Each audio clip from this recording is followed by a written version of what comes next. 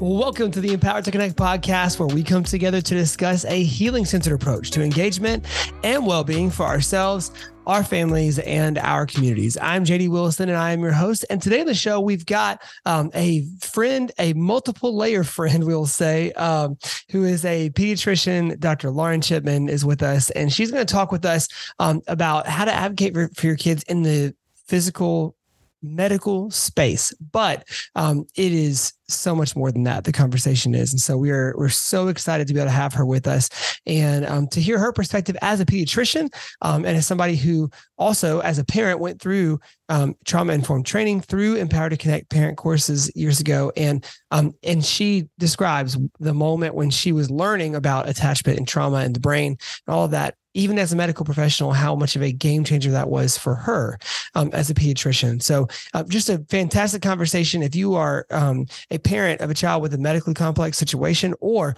you are a parent who is having to bounce in and out of medical care a lot or out of the hospital a lot, this is the episode for you to feel seen and heard, and to hear a pediatrician give some advice on that world. And so she's one of our favorites. We're glad to have her. Also, before she comes up, before we can jump into the interview today, we are so excited to tell you about something that we cannot announce publicly.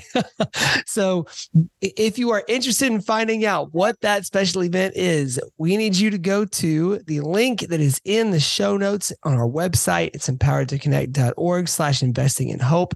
It's our first global connection event that is happening to benefit Empowered to Connect and all of our programs. We have a special guest that we are dying to tell you about, but we will let the website tell you, because that's the way that we have to let it happen. So head to empoweredtoconnect.org/investing in hope, or just click the link in our show notes to get there. And please do make sure that you secure your attendance at this situation, at this event, as fast as possible, because attendance is limited. So you can head to the link now. We hope to see you very soon.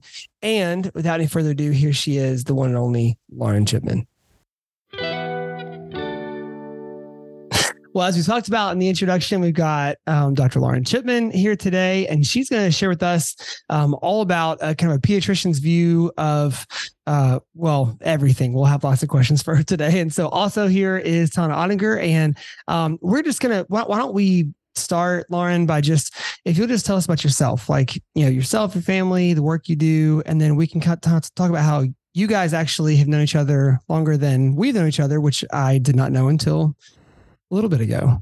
Yeah, well, I'm married to Stephen Chipman, and we've been married for 21 years, and he's amazing. And I'm also a mom of four. I have four wonderful kids that are ages range from 15, 12, 10, and 8. And then I'm also a pediatrician, and I work at Memphis Children's Clinic and have been there for the last 5 years. Okay, awesome. And then, Tana, do you want to share kind of the connection that you guys have? Well, it's interesting because we're talking about advocating for our kids, like with medical professionals, right? And so I think I forged maybe we met. I mean, I know we have other like social connections. Like I know some of your people, like knew some of my people. Like I knew there was a foundation for sort of knowing who one another is, but we actually met in the halls of the ICU. So I haven't shared a ton of this on the podcast, but one of our older children has historically had a lot of healthcare needs, a lot of medical needs. We spent many. I decided to not be someone that like does tick marks and count. And I think I learned that wasn't healthy for me probably during this season of my life. But one of our older kiddos was in the hospital a lot and has had a liver transplant with a cascade of secondary things that happened after that time. And so we didn't have like a textbook case. We were in the hospital a lot. We had surgery, and then we were in the hospital a lot, and I would have to go back and look through journals. But I think I met you in the ICU, if I'm remembering that right. You were doing residency, right? Yes, I was a pediatric resident from 2007 to 2010. So, yeah. And that's when we were just like, which one of those times? I remember you being like full on pregnant at some point. We were in the ICU multiple times, which is why we can't remember which one, probably multiple. The times that you were in residency, what were our most, we were called a frequent flyer. So those were our most. We all knew you and your lovely family. And our sweet little guy who was just the fighter. Mm-hmm. He was fighting for his life.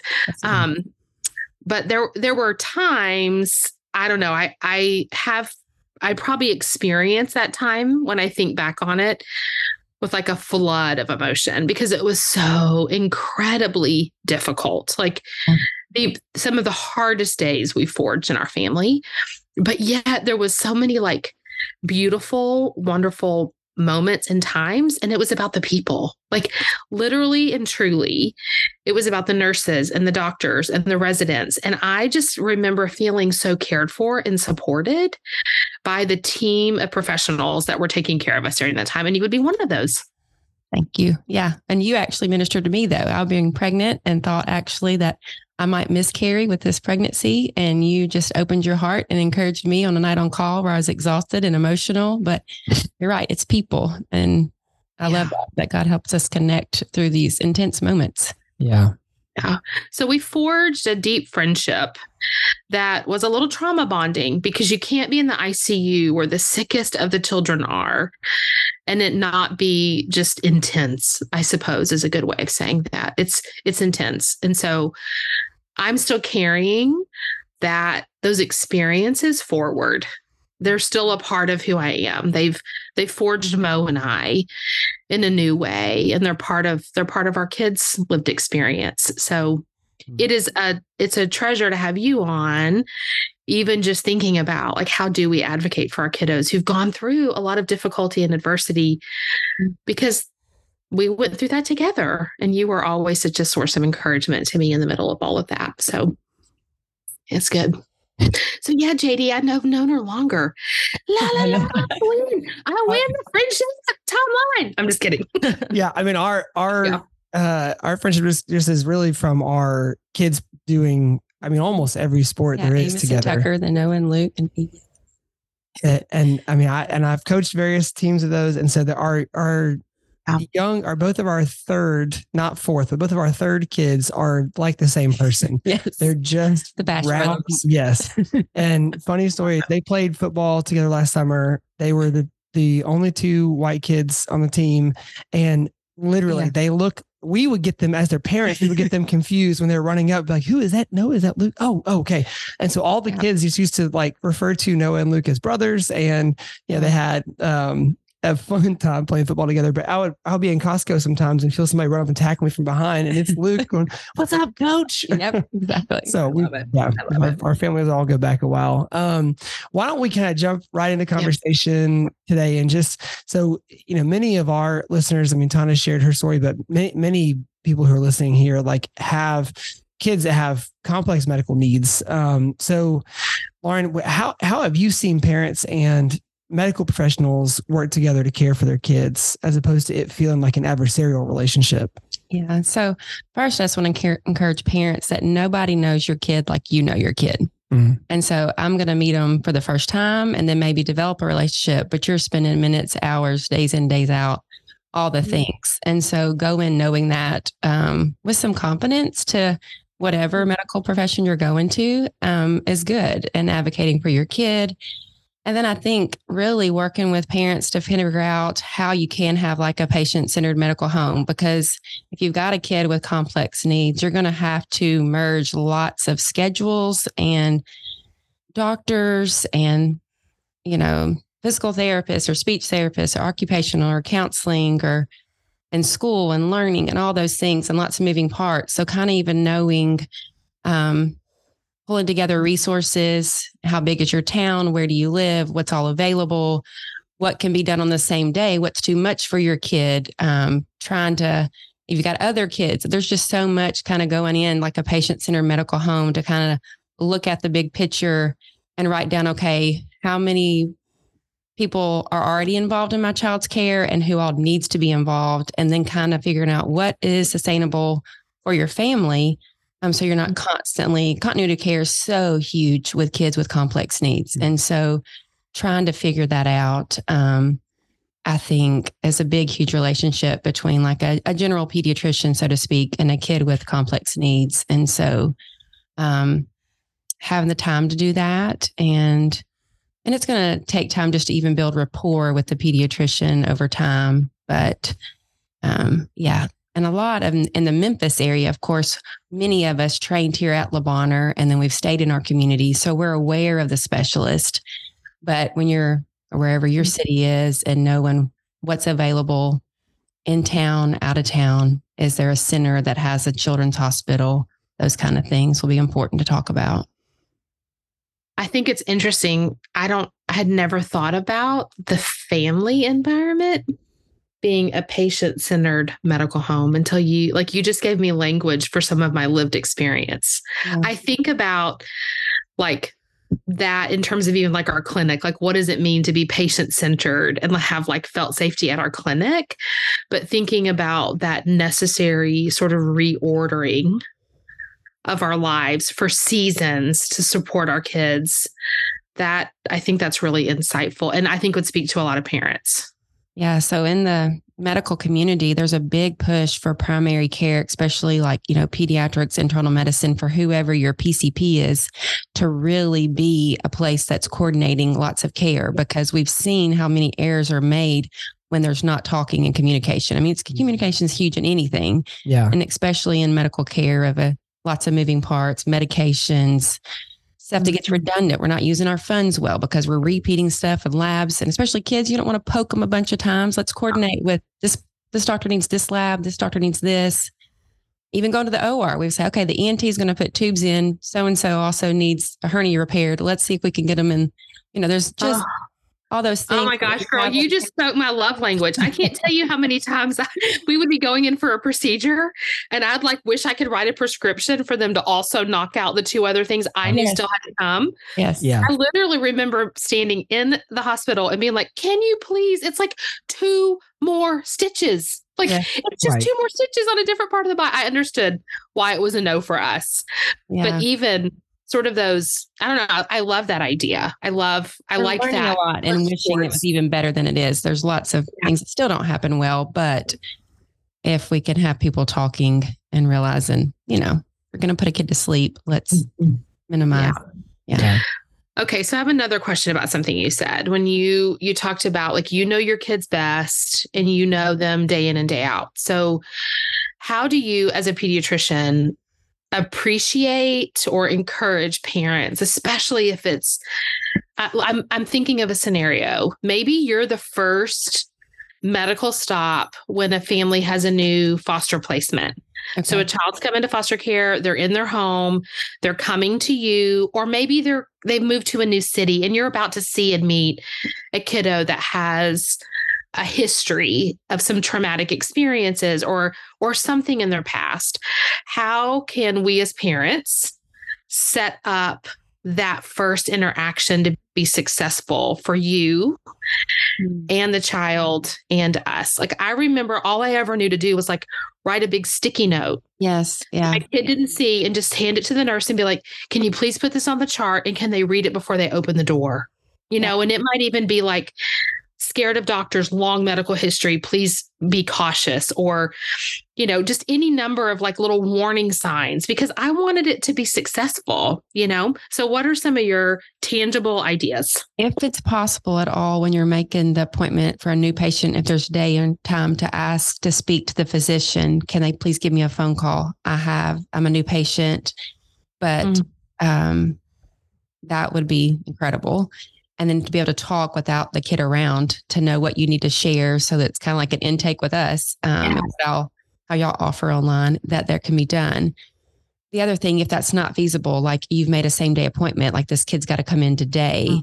I think that's fine. A sticky note. And then I can see what's comfortable. If I pull you out in the hallway and talk with you, or just I can write a note back, or the provider saying, I will call you later and get more details. Because usually in a new patient appointment, I'm trying to go through, and I've put my foot in my mouth so many times, so who all lives in the home, or the family, what's the medical history? Because I'm supposed to, fill in my blanks in my electronic medical record and fill in all these things, or even just allergies. And when maybe that opens up a can of worms because you may not even know yet what the kid's allergic to. And then it's just already awkwardness.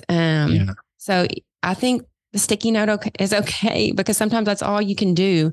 But if there's a few days ahead of time that you've made the appointment to putting in a request to the nurse line or to the front desk person saying, this is a new patient, but it's a complex past. I need the physician to call me. Is excellent. So I know that you are not speaking for all pediatricians in all environments. I know that. So I'm not being naive, but maybe what I feel encouraged by and what I think is important and what I have decided to believe to be true is that most people, like most adults, I know that they can get tired. Everybody can get tired over time, but most adults that go into the medical field to care for children, they care about children. So like coming in, assuming best intentions of your medical providers, I think is a good, important thing for parents to remember. Yeah.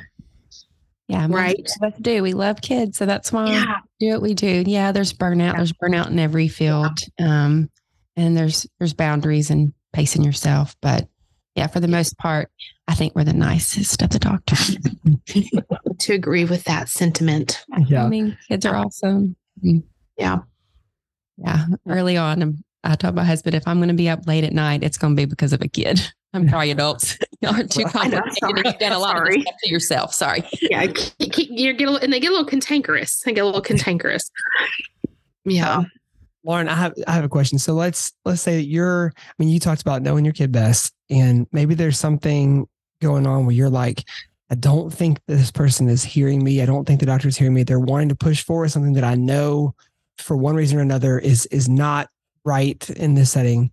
And admittedly, these examples are hard to give because, there's a billion situations. But if somebody is knowing, I've got to figure out a way to advocate for this kid without being offensive to the doctor in some way. Any advice for how to bridge that gap? Are there secret code words we don't know that we can say, and the doctor will be like, "Oh, okay, go ahead." Is there a button we can pull out and push and be like, "No, this time I'm real serious." Oh my gosh, she pushed the button. Yes. I know. Oh man. Well, to be honest, I really wish that y'all would come and do. I know. Trauma. Yeah.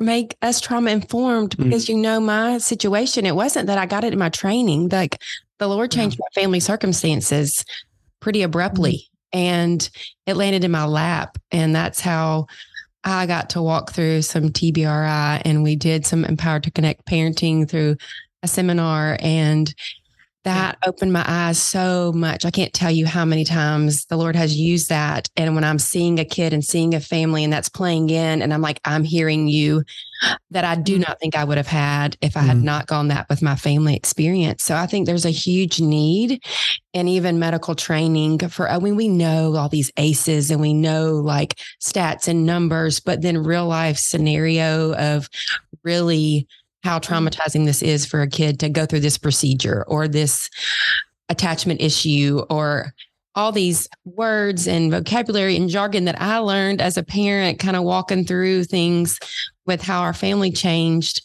several years ago, was not given to me in professional medical training. It was more like, I don't even know the word, standoffish. And this was hands-on.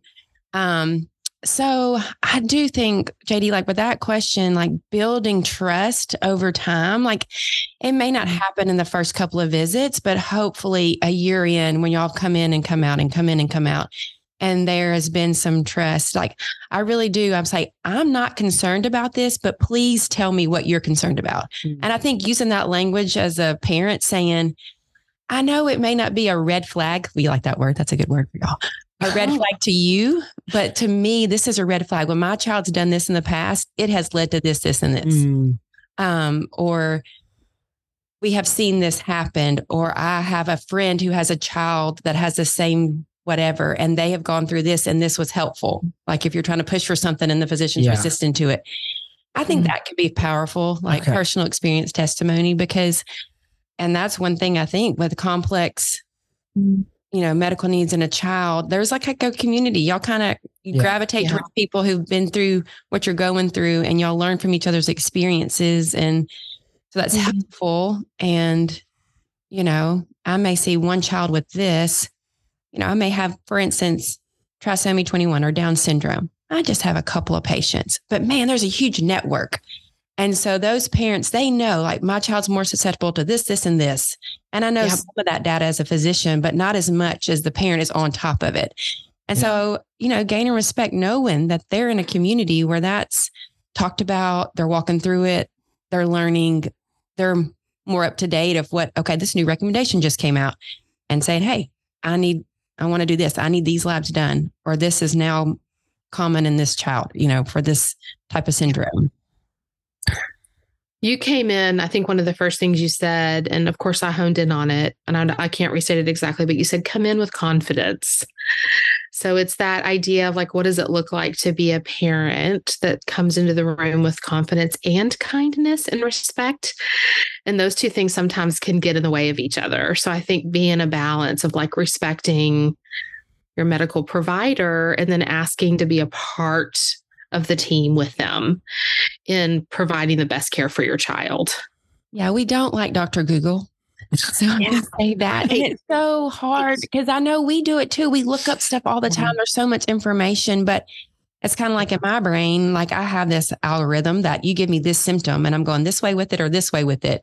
And I'm partnering other symptoms or whatever, but a parent may stay in a one track. And so that can lead, I'm like, no, but you went down this pathway, but we should have been going this way, but coming back up, like we both want the best for this child. Mm-hmm. We both care for this child. So let's back up and say, well, why are you so concerned about that? And some of it's time, it's crazy. You're given, and y'all are too, this amount of time to spend with this one before you got to move to the next patient and say, sometimes I do say, it's okay. Let's continue to talk about this at the next visit, or kind of saying, okay, we're going to talk about these few things today, and then we can follow up, or you can, use the patient portal and send more information. Those type of things can be helpful too. So one of the things in our ATC parent class, like we encourage parents to find professionals to be part of their team. So like if you are needing to go outside of your home for some reason or another, whether it's medical, whether it's for counseling, whether it's for other therapeutic services or whatever, that's one of the things that we really encourage parents to do, is kind of find their team. If from your perspective, kind of being on the inside of the medical side, what can parents be looking for to find medical providers to be on their team? Like if you've got some choices, and we know that's not the situation everywhere, but if you do have some choices, what are some indicators that this might be a good spot for you? Well, I do think sometimes personalities do play a big role. Some people they say this physician has horrible bedside manner, but they're brilliant in this. Like if you're the neurosurgeon, fine, you can do this. But in other ways, like it really does matter the personality and who your kid's comfortable with. I've done that with my own child. Like we've seen this person for so many years. Well, now all of a sudden we're past puberty and like, I would rather have a female physician now going forward. And so I think that's huge. You want you and your child to be comfortable and kind of listening to them as they get older, how you might have to switch gears. And then, listening, such a huge piece. Like we all have to be good listeners. And I mean, I think it's fine to ask. I do the same thing. Like if I have to take my child to see a specialist, I'm going to ask around like, hey, who do you feel like does listen to you, or who do you feel like you can actually get in with? And and then sometimes, people who are like for our area that kind of know other professions that can help coordinate the care. So you do want to find somebody who's, approachable, reachable in the community, that has a good reputation. And I know there are I've worked in different areas for nonprofit and things as well. And sometimes it's so hard because you're limited by your insurance. But I do think there's a huge, thankfully, a lot of people do take multiple types of insurance. And so you can coordinate. But sometimes you are, like you said, limited to your area, the insurance, who's actually taking patients at the time, all those things. Maybe my little piggyback on that from a parent perspective is like maybe have realistic expectations of, and please don't hear me say at all to minimize the role of a good pediatrician in your medical team, but also like, let's have appropriate expectations of the part that they play in the whole support of your child. Yeah. And they don't have to necessarily be parenting experts. Yes. Or like, they don't have to understand attachment to like help you find the support you need to like even maybe treat ADHD or something. Like just understanding they don't have to have everything, Yes. you know? Yes. And I mean, and sometimes I do think it's helpful to kind of have a pediatrician that's actually in a group, because I know in my group, I'm constantly going over. I mean, I asked the doctor I was working with the other day, hey, I've got this kid today and I'm seeing him for this. And what do you think about this when I was pushing on his belly? And, you know, we all need to be constant lifelong learners, you know, and sometimes a group setting too, if you don't have a lone pediatrician that they're kind of feeding off, we're encouraging each other. We're coming to each other. We're like, hey, did you see this that came out? Like we just saw that actually there's a new treatment for RSE that just came out. And we're like, okay, what are we going to do as a group for this? So sometimes there is that when you're in a group, it's a push to keep learning, keep coming up to date, because medicine is changing so fast. I mean, they talked about it. Like by the time something's in a textbook, it's out of date. Like we're constantly having things that you just need to read articles because you're going to have to, it's going to have changed by the time something can get published in a textbook. It's just that fast. But then again, some things like the experience is huge too. And like, I can say that for some people, doctors in my group, like they have seen more things than, you know, we send it all to a specialist. Now, I may not know about it, but I know who to send you to. Yeah. And they actually treated it and dealt with it because there weren't specialists. You know, it's kind of like, wow, how medicine has changed. And so that's what I tell residents all the time that are coming to work with me. I'm like, some of it's not knowing everything. It's knowing what's normal and what you don't know, and then how to go find help or know, okay, I need to refer you elsewhere to get more of it, because we're not going to be able to keep up with everything. Yeah. Like you just can't. Nobody can keep up with everything in every field. And so maybe and that's it's interesting. Well, I think as a parent, I'm like, hearing that you are okay not knowing everything brings me to rest. Yes. Like I wouldn't want to be seeing a doctor that is pretending to know it all, actually. That doesn't bring felt safety to me. Yes. Well, I can't tell you. There's been numerous times that I can tell. I've told a parent, it's like, I do not know what's going on, but I do know the God who do knows. And can we stop and pray for a moment? Yeah. And just ask God to, hey, what do we need to do now? What's the next steps? What needs to be ordered? What allows me to be done? Because, you know, arrogance and pride, that's going to be our downfall, right? Mm-hmm. So it's not going to lead us anywhere. So, yeah. From all of our perspectives. So, yes. And I, as a parent, don't know it all either. So maybe that's mutual humility in the care of a child. That's Well, that's like a really powerful thing. What's that, JD? I said that's where we're all different. That's where we are different. I do walk in knowing what needs. I've got Google, and I walk in with the idea. I know what needs to be done. Just kidding.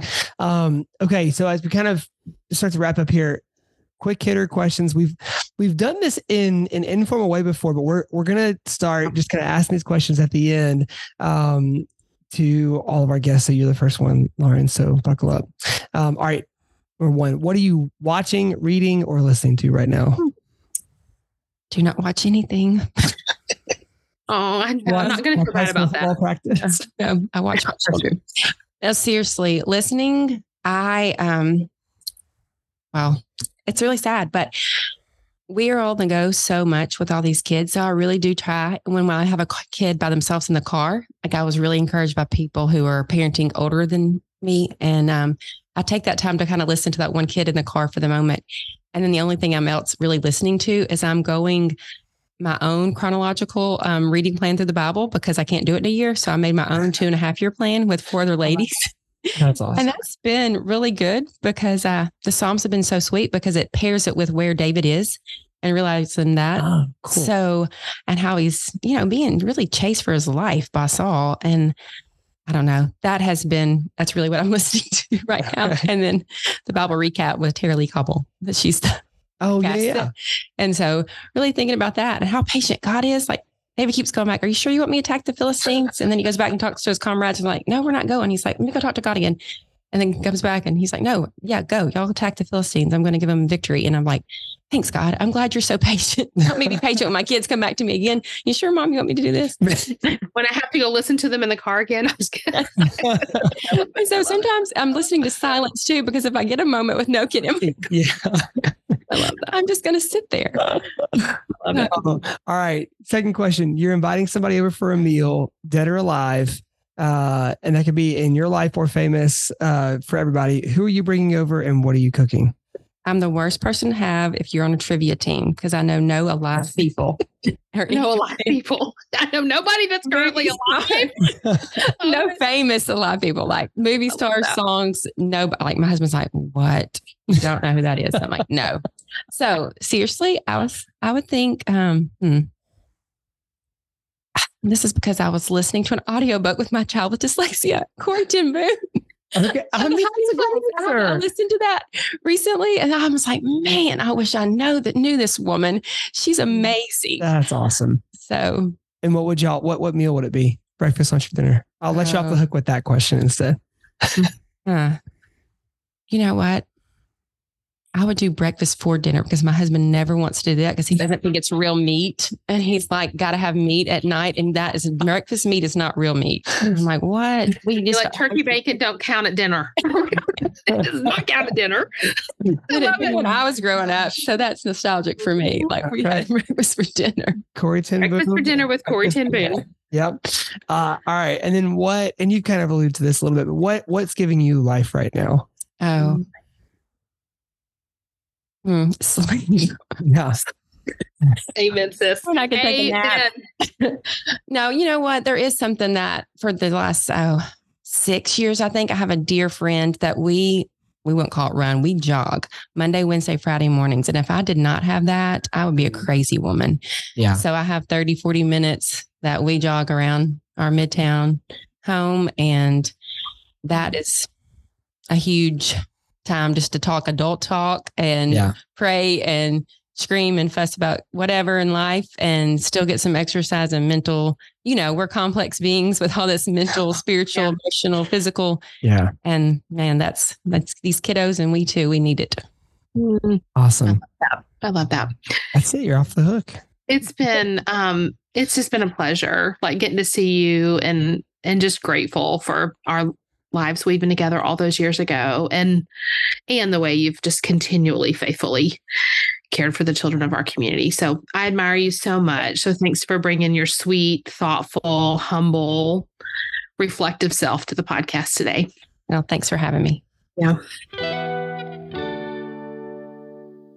Yeah, just great stuff with Dr. Chipman. Thank you. A huge thank you to her for coming. I'll say the Wilsons are huge fans of the Chipmans, all of them.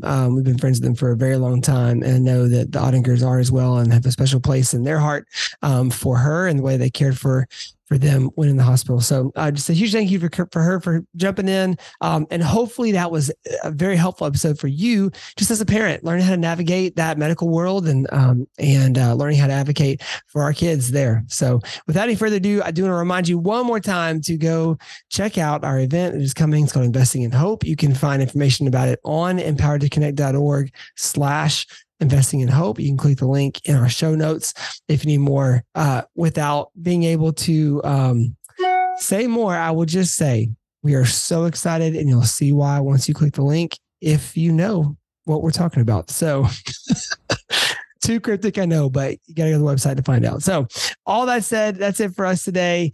For Kyle Wright, who edits and engineers all of our audio, for Tad Jewett, the creator of the music behind the Empowered to Connect podcast, and everybody here at ETC, I'm JD Wilson, and we'll see you next week on the Empowered to Connect podcast.